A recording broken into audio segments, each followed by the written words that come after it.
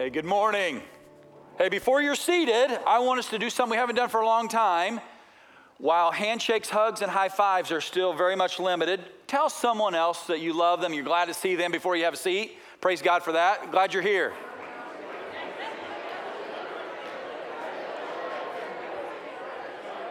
Good to see you. You may be seated. Hey, it's been almost a year since we did anything like that. And, while we still need to be very conscious of just socially distancing, guys, it is good to interact with each other. It's good to fellowship. It's good to be here and worship. We're excited you're here to join us today. Last Sunday, got me thinking about this, marked the highest regathering point of just us coming together to worship since last March. And I'm excited about that. That led the elders, That led the elders and I to discuss, hey, what's our next steps? And in February, you're going to see some next steps to regathering. We're going to keep the service times the same, but we're going to be changing things with Christian education and just a few other details that we believe is going to help more people gather and do it safely and with confidence. So we're excited about that. If you're online, maybe you couldn't hug someone or even say hi to someone, send someone a text or leave us a comment there. Let us know you're here. Let us know how we can pray for you. We're glad you're with us. Grab your Bible, turn to Genesis chapter 1. If you grab one in your pew or you brought one or on your phone, we're going to pick up where we left off last week in the creation story, where God is saying, hey, I love you so much that I've created you in my image. And we saw last week the word wins. Right from the beginning, whatever the word said was created. And I pray that has made some conversations in your family, maybe in your heart, maybe with a neighbor. Good questions create conversation. Last week, the question we really asked was, hey, where'd the world come from? And the Word spoke up and says, hey, God made the Word. I pray that Core 52, if you haven't picked up a book, there's a few left. Core 52 is going to help us dive into the Word this entire year. And in Core 52, our family, the Graber family, has already made conversations. The new rhythm we're going to try to meet with Core 52 is this. On Mondays, we're going to read the essay of Core 52. I would encourage you all to do that. And then there's other homework throughout the week. There's 5 days of additional things you could do, a total of 5 days. But on Monday, the Graber family last week read the essay. And then we were going to do a report to one another, what we learned, how it spoke to us. And last week, because we weren't all home Monday evening, we started a group text. It's strange, but it's true. Sometimes we communicate best if something has to be communicated, even in our family of 7, through texting, okay? So the group text went out, and the boys were all defining some things they learned from Core 52. And then later on that night, about right before we were going to bed, we kind of discussed those things that had been shared in the text. To protect the innocent, I'm not going to tell you which boy did this, but we'll just call him Boy D, okay? Boy D, in a profound acknowledgement of what he learned from Core 52, is this. Hey, I'm really excited. I learned that God is the architect, that the Holy Spirit is the engineer, and Jesus is the builder of creation. And he's like, man, that really makes sense to me. I read it. I understand it. And we looked at him like, what are you talking about? Dad said that in a sermon 5 times on Sunday. And then this boy D says, Dad didn't say that ever in a sermon. The reality was I said that 5 times, that God is the architect, the Holy Spirit is the engineer, and Jesus is the builder. What it reminds me of is my boys don't listen very well, okay? I'm okay with that in this light. The same boy that didn't hear me say that in the message, maybe you didn't either, you read it and then it's in your heart and your minds. So whether it's in the sermon or God's word or in this book by the author, we're growing together in letting the word win. Amen? And while today most of the content will not be from the Core 52 material, I pray you dive into it, but we're in the same spot. Where does our identity come from? Questions create conversations. We'll probably never forget that in the Graber house now about the architect, the engineer, and the builder. The conversation, the question we're coming to today that I'm asking you on the internet, on the radio, or right here on site, where did you come from? Who are you? Who am I? Where do we have our origins from? What started it all? It's a great question. I think it's a question that's even more asking, where did the world come from? Because we're concerned about ourselves. Who am I? We're going to let the word win again with that. Turn with me in your Bibles to Genesis chapter 1, starting with verse 26. It says, then God said in the creation account, he gets to the sixth day, let us, remember they're in relationship, the Father, the Son, the Holy Spirit, the architect, the engineer, the builder, let us make mankind in our image, in our likeness, so that they may rule over the fish of the sea and the birds of the sky, over the livestock and all the wild animals, over all the creatures that move along the ground. See, he's going to make mankind to rule over all this. So God created mankind in his own image. In the image of God, he created them, male and female, he created them. Guys, God loved you so much. We talked about this, we sang about this morning. He loved you enough to create you in his image. No other part of creation has that value. Most other part of creation, we're going to see this today, God just said and it was, but there was no breath of him in it. It was just his words commanded it to be and it was. But God took time to make you. Look at this next part of the creation story. It's the same story, just with more detail. Look to chapter 2, verse 4 of Genesis.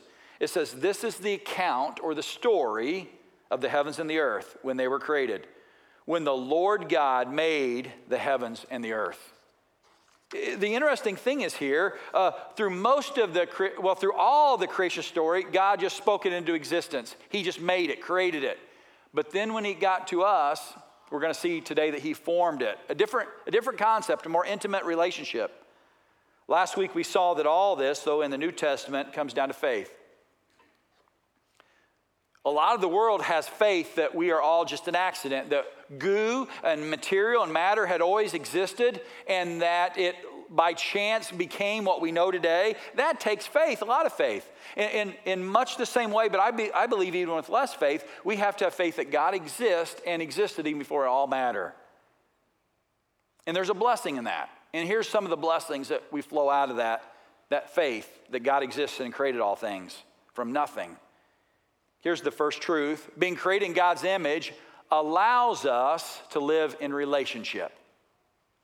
And that's such a valuable thing. That's why this COVID crisis hurts so much. We have been removed from so much relationship. God's created us to be in relationship with our brothers and sisters, with our neighbors, with our church family, with our people we long to be with. We've been created for a relationship, and that relationship has its highest form when we're in relationship with God. And chapter 2 displays that. We're going to see that today. You might think, well, what's the deal with chapter 2? Chapter 1 is really the creation story. What's chapter 2, a different story? No, it's the same story with a different emphasis, a different additional details that values our relationship with God. It's helpful for us to see. So look back to chapter 2, starting with verse 4. The Word of God says, this is the account of the heavens and earth when they were created, when the Lord God made the earth and the heavens. Pause right here for just a second. We're going to show this in detail for a minute. Chapter 1, it just says God made, God created, God made. In chapter 2, we see the Lord God made. And whenever we see this idea, the definition or the addition to the Lord being present in the definition of God is so important. Now no shrubs had yet appeared on earth, and no plant had sprung up. For the Lord God had not sent rain on the earth, and there was no one to work the ground. But streams came up out of the earth and watered the whole surface of the ground. Then the Lord God formed a man from the dust of the ground and breathed into his nostrils the breath of life, and the man became a living being. Notice the Lord God was present 3 times there. It wasn't just God. Now, it is the same thing, but God is defining himself as not only God the creator, but now Lord. And that's so important.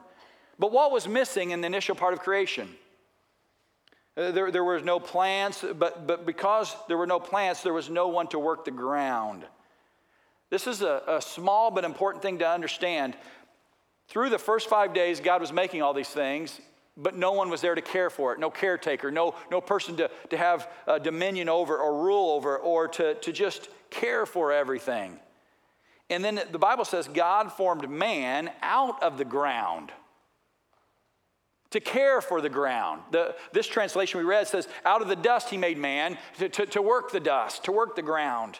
Interestingly, in the Hebrew language, the word for ground and Adam are very similar in their root content.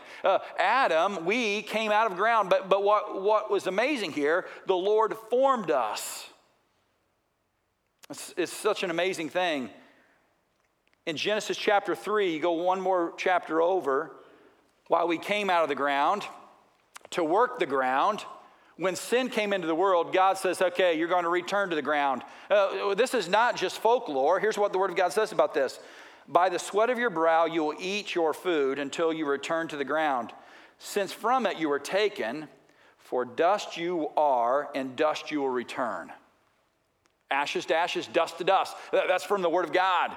Now, God never had an intention for us to return to dust, I don't believe. But when sin came into the world, there was no longer an ability to have this perfect relationship because sin hindered that.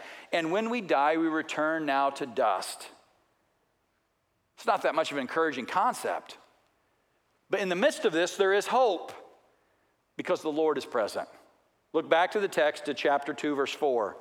Once again, it says, this is the account of the heavens and the earth and how they're created. When the Lord God made the earth and the heavens. 3 times it emphasizes the Lord was there now. And while he was a part of creation from the beginning, it's a different emphasis on the Word for who he is. In the first chapter of Genesis, 32 times it says God was there.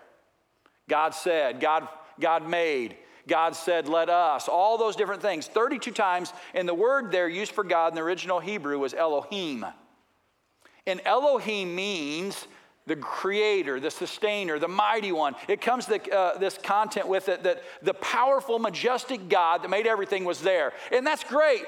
We can know him, we can worship him, but he's very far from us. He's very much above us. And if God left us just with Elohim, it would have been someone we worship but not really known. It'd be like that person you respected, but they never really let you into the relationship with them. But God says, I'm not going to leave you just God Elohim. I'm going to lead you with the Lord God. And the word used for Lord in chapter 2 is the word you may know as Yahweh. It was a word that was so relational, the people were even intensely worried about even to pronounce it right because they didn't want to hurt their relationship with God. So it was later translated as Jehovah. But it carries with it this concept, the Lord of the people. So God says, not only am I the creator, but I am your Lord. I'm your father. You're the one in relationship. It has it with the same concept, a very close concept to when Jesus says, I cry out and pray to Abba, Father. Jesus says, I can cry to my daddy. I can pray to my daddy, my Father in heaven. God wants us to know that he's created us, not just as someone to watch, but he's created us so we can know him. Here's the interesting thing. Because we've been created in a way that we can know God, we are created in his image, he is knowable. Do you know him? If God is knowable, what keeps us from knowing him fully? God, the creator of everything, wants a relationship with us. What limits that? God really shared with us in 3 main ways a revelation, a sign to us that he is real and wants a relationship. The first main revelation that I learned at Bible college years ago was there is natural or general revelation. That is just the nature around us. God is crying out saying, I am real, I'm real. You can see it in a sunset, you can see it in a mountain, you can see it in a snowflake, in a newborn baby, in a river. You can look anywhere. You can look at a little bug crawling around the earth. You know there has to be something bigger. God's saying, I am real in general revelation. It's amazing. Slow down someday and just look at nature around us. It cries out that there's God. There's also a special revelation. It is known as the Word of God. God took time to put into word through the power of the Holy Spirit into authors his revelation to us, his message, his good news to us about everything we need to know. So we have general revelation, we have special revelation in the Bible, and there's also this perfect revelation. It's the incarnation of God in Jesus. That God, through the Word, took on flesh and was born of a virgin and lived a perfect life. That is the perfect revelation through Christ. And all that was done so we could have a relationship with him. So what keeps you, if God is knowable through nature, through his Word, through Jesus, what keeps us from often entering into that relationship? I think it's really the next blessing, but some people run from this. God created us in God's image, and it gives us responsibility. And as soon as you hear that word, you're like, I don't want any more responsibility. That's the way a lot of us are made. And sometimes it pulls us away from desire of God's relationship, but really is a blessing. Think about it. In creation, we're very different than the rest of creation. See, God, Elohim, spoke everything into existence in the word one. Whatever God said, it was there. It was just created like that. But when he, in the form of Yahweh, also came in an intimate relationship with us, he not only created us, the Bible says he formed us. Verse 26 of chapter 1 says, let us make mankind in our image. So we're going to make it. But then in chapter 2, verse 7, we see this more intimate relational formation of us as humans. It says, then the Lord God, not just God, the creator, the one who wants a relationship with us, formed a man. He didn't just make us, he formed us from the dust of the ground and breathed into his nostrils the breath of life, and the man became a living being. While it would be sufficient for me just to be created by God, the Word of God says that he took time to form us in a very special, intimate way to make us exactly the way he wanted us. And then, like no other part of creation, he breathed into us the breath of life. It wasn't just a spoken word that it was done. He put an extra special emphasis on the creation of humans. It holds with it the idea of a potter who would take the mud or clay and mold it just the way he wants until he gets the vessel that he is intending to get. And God has done that with each of us. No matter how old you are, no matter where you've come from, no matter what you've done in the past, God has molded you to be the way you are. And you have his image or his breath in you. And it gives us a high value in all of creation. David tells us about this value in creation in Psalms 139. He says, this is how we were formed. This is how I was formed. In Psalms 139, David says these words, for you formed my inward parts. You knitted me together in my mother's womb. I praise you, for I'm fearfully and wonderfully made. He's saying, I've been knitted together. Wonderful are your works. My soul knows it full well. My frame was not hidden from you when I was being made in secret, intricately woven in the depths of the earth. Your eyes saw my unformed substance. In your book were written, every one of them, the days that you formed for me, when as yet there was none of them. David is declaring God slowed down in creation. Every time a human is made, he forms us together with intimate detail. We're just not spoken to existence, but he knits us together even before there was nothing. And that blows our mind sometimes, but how do we have life? There's a miracle that takes place when God begins to knit us together at the moment of conception. And it gives us great value. No other part of creation has a soul that is breathed into from God and the Holy Spirit. And God has been forming us, and it gives us value. But it gives us responsibility as well. Look back to the responsibility. He says we're going to rule. He says, let us make mankind in our image and our likeness so that they may rule. And you can keep reading there. But he says one of the main reasons that we can rule, have dominion, is we're made in God's image. While God created all things and all things belong to him, he gives us the ability to rule over those things. And that's a great responsibility. And I pray that you cherish it. I pray that you hold it tight and do your very best to be stewards of God's great creation. But we're the pinnacle of it. We're more than animals. I'm not going to try to be specific about how we need to steward every part of God's creation. I love the idea of renewable resources now. Man, that's just a great blessing that we can bring to this world. I love the idea that we can recycle. I love the idea that farmers can really value the land much more than we did even 20, 30 years ago. There's a great value that comes when we make the most of God's resources. And yet some people just discard it. And we need to be very careful against that because God has placed us to rule over creation and to be its caretaker, starting with the dirt. Dirt matters, guys. We need to cherish every single thing of the creation. And sometimes we take it for granted. Think about it this way. It's like being invited to someone you greatly trust, and they've got this beautiful house on this great spread of land, and the backyard is a vineyard, and the lawn is just manicured just intensely. Maybe there's a little fish pond, and it'd be like going into that place, being invited in there to enjoy it, to take care of it, and you start digging holes everywhere and throwing trash. It'd be like going to the fish pond and dumping some waste that kills the fish. You would be kicked out of that property in a moment. And that's how often we as humans have taken advantage of God's creation. We're to do our very best to be caretakers because we were made to rule over it. But we can't get all focused on that the creation should be worshiped, but it should be valued and maintained. The world would tell us that creation will take care of itself. Through natural selection, if we abuse it too much, we'll all just be extinct some point. While that may be true, God has not developed an ultimate natural selection in society. Natural selection, based on science, would tell you the biggest, the fastest, the strongest, the animal with the most teeth is going to win. Okay? You might say, well, I agree with that. Natural selection is very much a thing. And some of you may be like, no, I can conquer anything. Have you ever come face to face with a bobcat or bear out in the wilderness, okay?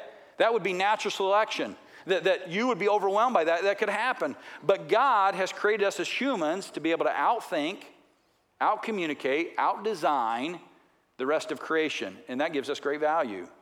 We have the abilities to not only be a blessing to creation, but to have dominion over it. Some of you are still thinking, no, I believe in natural selection completely. I've seen evidence that that's not the case. We as humans have special ability that animals that are bigger, faster, stronger, and have sharper teeth that they don't have that we do. A perfect example of that this week, Tiffany, my wife. She encountered some beasts, okay, and she was able to handle them. Here's what happened. We have this little dog in our house. Her name's Daisy. It was during the COVID quarantine time that we're like, we should get a dog. How many of you else did that? Anybody else do that? An animal for the first time in a while? You couldn't find a dog for a while. We were on a waiting list for a dog. So we got this dog into our house. I never thought I'd have this dog. I love Daisy. She's 8 pounds, and she's a Cavapoo, and that's a whole different story. But man, we love Daisy. I'm not going to go over in detail on this, but Daisy's becoming a dog. She's maturing. So when we take Daisy outside now to use the rest, to go outside to take care of herself, here's what happens. The big dogs in the area, they come running. Daisy is matured, and she's attracting all the dogs in the neighborhood. It just so happens to be our neighbor, Mr. Weber, raises goats. And he has these 2 dogs that are about 130 pounds each, that stand about this tall, and they're amazing animals of protection for these goats. They are very interested all of a sudden in our 8-pound little Cavapoo. So we can't let her just go outside to go to the bathroom on her own. So Tiffany, during the day when the kids are at school and I'm gone, she's all there by herself to take care of Daisy, and she's been taken on a leash. When these dogs are there, it's very much intimidating. So I'm going to outthink these dogs, right? Easy for Tiffany to do. So when they're in the front yard, Tiffany takes Daisy out the backyard. Well, that worked for a couple days, and in just a moment, those dogs started figuring out. So they were backyard. So she would tease them and go out the back and then go out the front real quick, and then they'd be in the front, and then that just didn't start working. They were there. They were just there in the presence of Tiffany and the dog. It was an intimidating situation for Tiffany and Daisy. But Tiffany is not going to be outwitted by 2 dogs. So what she did, she fashioned a weapon out of a boy's baseball bat. Dogs can't do that, can they? And she goes outside now and she says, you get back. She's keeping these dogs off. And I don't think she would ever hit these dogs. Don't get me wrong. But just the ability for her voice, for her mentality, for her to have a weapon has even the odds of their size and their teeth and all that. Guys, we are not animals. We are above that. And while animals are a blessing, they are not to be held to the level of humans. Amen? Sometimes we get that out of whack. God has created us to a higher level. And in this week in Core 52, if you're reading that, the author is going to highlight some ways that we are beyond the animals. We can love and not just have instincts to respond to things of nature. We can appreciate beauty. We can communicate with others and with God at a high level. And while we're made in God's image, we're not to be worshiped. On the way into church this morning, my sermon was changed. I was listening to WGL 101.7. I do it most mornings on the way into church, and including Sunday morning. And there was this new song. I'd heard it once before, but I really listened to the words this morning. While we're creating God's image, humans are not to be worshiped. Only God deserves worship. But this new country song declares, this singer, as he's singing, that while he's a Christian man, he declares that his wife, girlfriend, or whatever she is, deserves to be worshiped, and he just wants to worship her.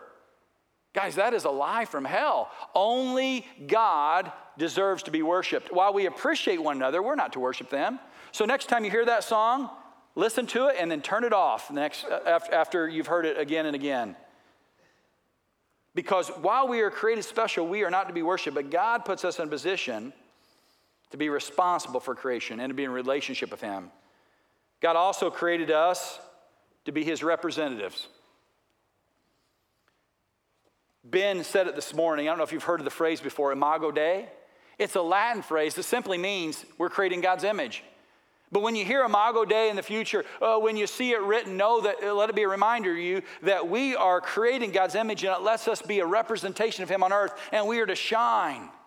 And what that means is every person you meet is also creating God's image. And that gives them just as much value as you, and they're to be loved and respected and treated well, but not worshiped.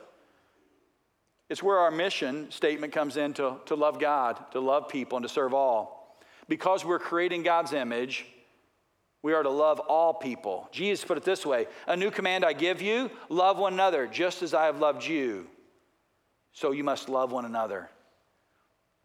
That gives people value. That's why human rights are so important. While we don't worship humans, we need to protect the right and value of every person. Too many people in today's culture think around somewhere in 2020, we became enlightened, where every human all of a sudden needs to be valued to a higher level. And social justice is so important. While that is true of 2020 and 2021 and forever, Jesus is the one who stated that thousands of years ago. In fact, God's word declares there was a value of all people in the book of Genesis. While human rights are as important as they ever been, God's word is the one who started this. It's not some new social justice movement, but God's word says we need to be concerned about human rights and justice for all. Genesis chapter 9, we see an evidence of this thousands of years ago. Here's what God's word says: and for your lifeblood I will surely demand an accounting. You know, sometimes we're like, well, we need to offer human rights and we need to really elevate that. Here's what God says: I'm going to hold everyone accountable for how they treat other humans. Thousands of years ago, he says, I will demand an accounting from every animal. Think about that. Animals are going to be held accountable for how they treat humans. That blows my mind. It's God's word. I don't even know what to do with that, okay? And it says, and from each human being, too, I will demand an accounting for the life of another human being. Each of you are going to be held accountable for how you treat and what you do to other humans. Your spouse, your children, your parents, your pastor, your principal, your boss you can't stand, the political party person from the other side of the aisle that you don't even want to look at. You're going to be held accountable for how you treat them and what you do to them. It's in God's word, Genesis chapter 9. It says, whoever sheds human blood, by humans shall their blood be shed. Now that's the Old Testament covenant. It's an eye for an eye and a tooth for tooth concept. And now we're under grace. For the image of God has God created mankind. Every human being is valuable, and we will be held accountable for what we do with human life. I'll say it again. Our nation, we as individuals, are going to be held accountable for what we do for human life, and every human life is valuable. That means the life of the unborn is valuable, amen? The life of the newly born, the life of a special needs person, the life of an elderly person, the life of a foreigner, the life of a person from a different race, the life of a person from a different political perspective. Everyone is valuable, and no one needs to be treated as a second-class citizen, because God doesn't treat us that way. The church, throughout church history, though, has been the greatest champion of human rights. Jesus' words and the Word of God has been the greatest motivation for people to be treated well. Females in the New Testament were given great value, greater than anyone in the world was willing to give at that time.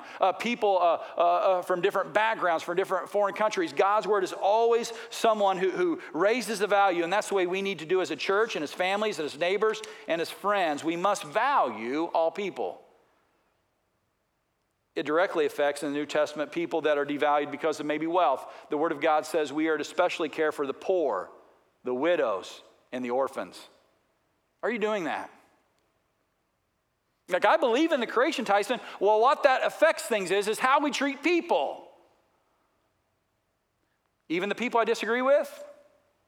Even the people who do erratic things because of political climate? Absolutely, we're to value them. Can you disagree with them? Absolutely. I hope you disagree with some of the stuff that's going on.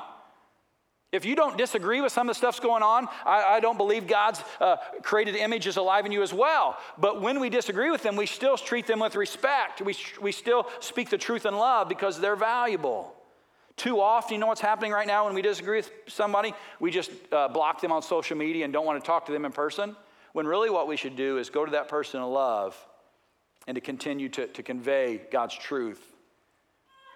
I pray that this church quit playing any type of political card, that we're Republicans or Democrats. You know what we are? We're Christians who happen to live in the greatest country the world has ever seen. I'm not sure it's going to last that much longer, but currently we're Christians who live in the greatest country ever, and we can have political opinions, amen?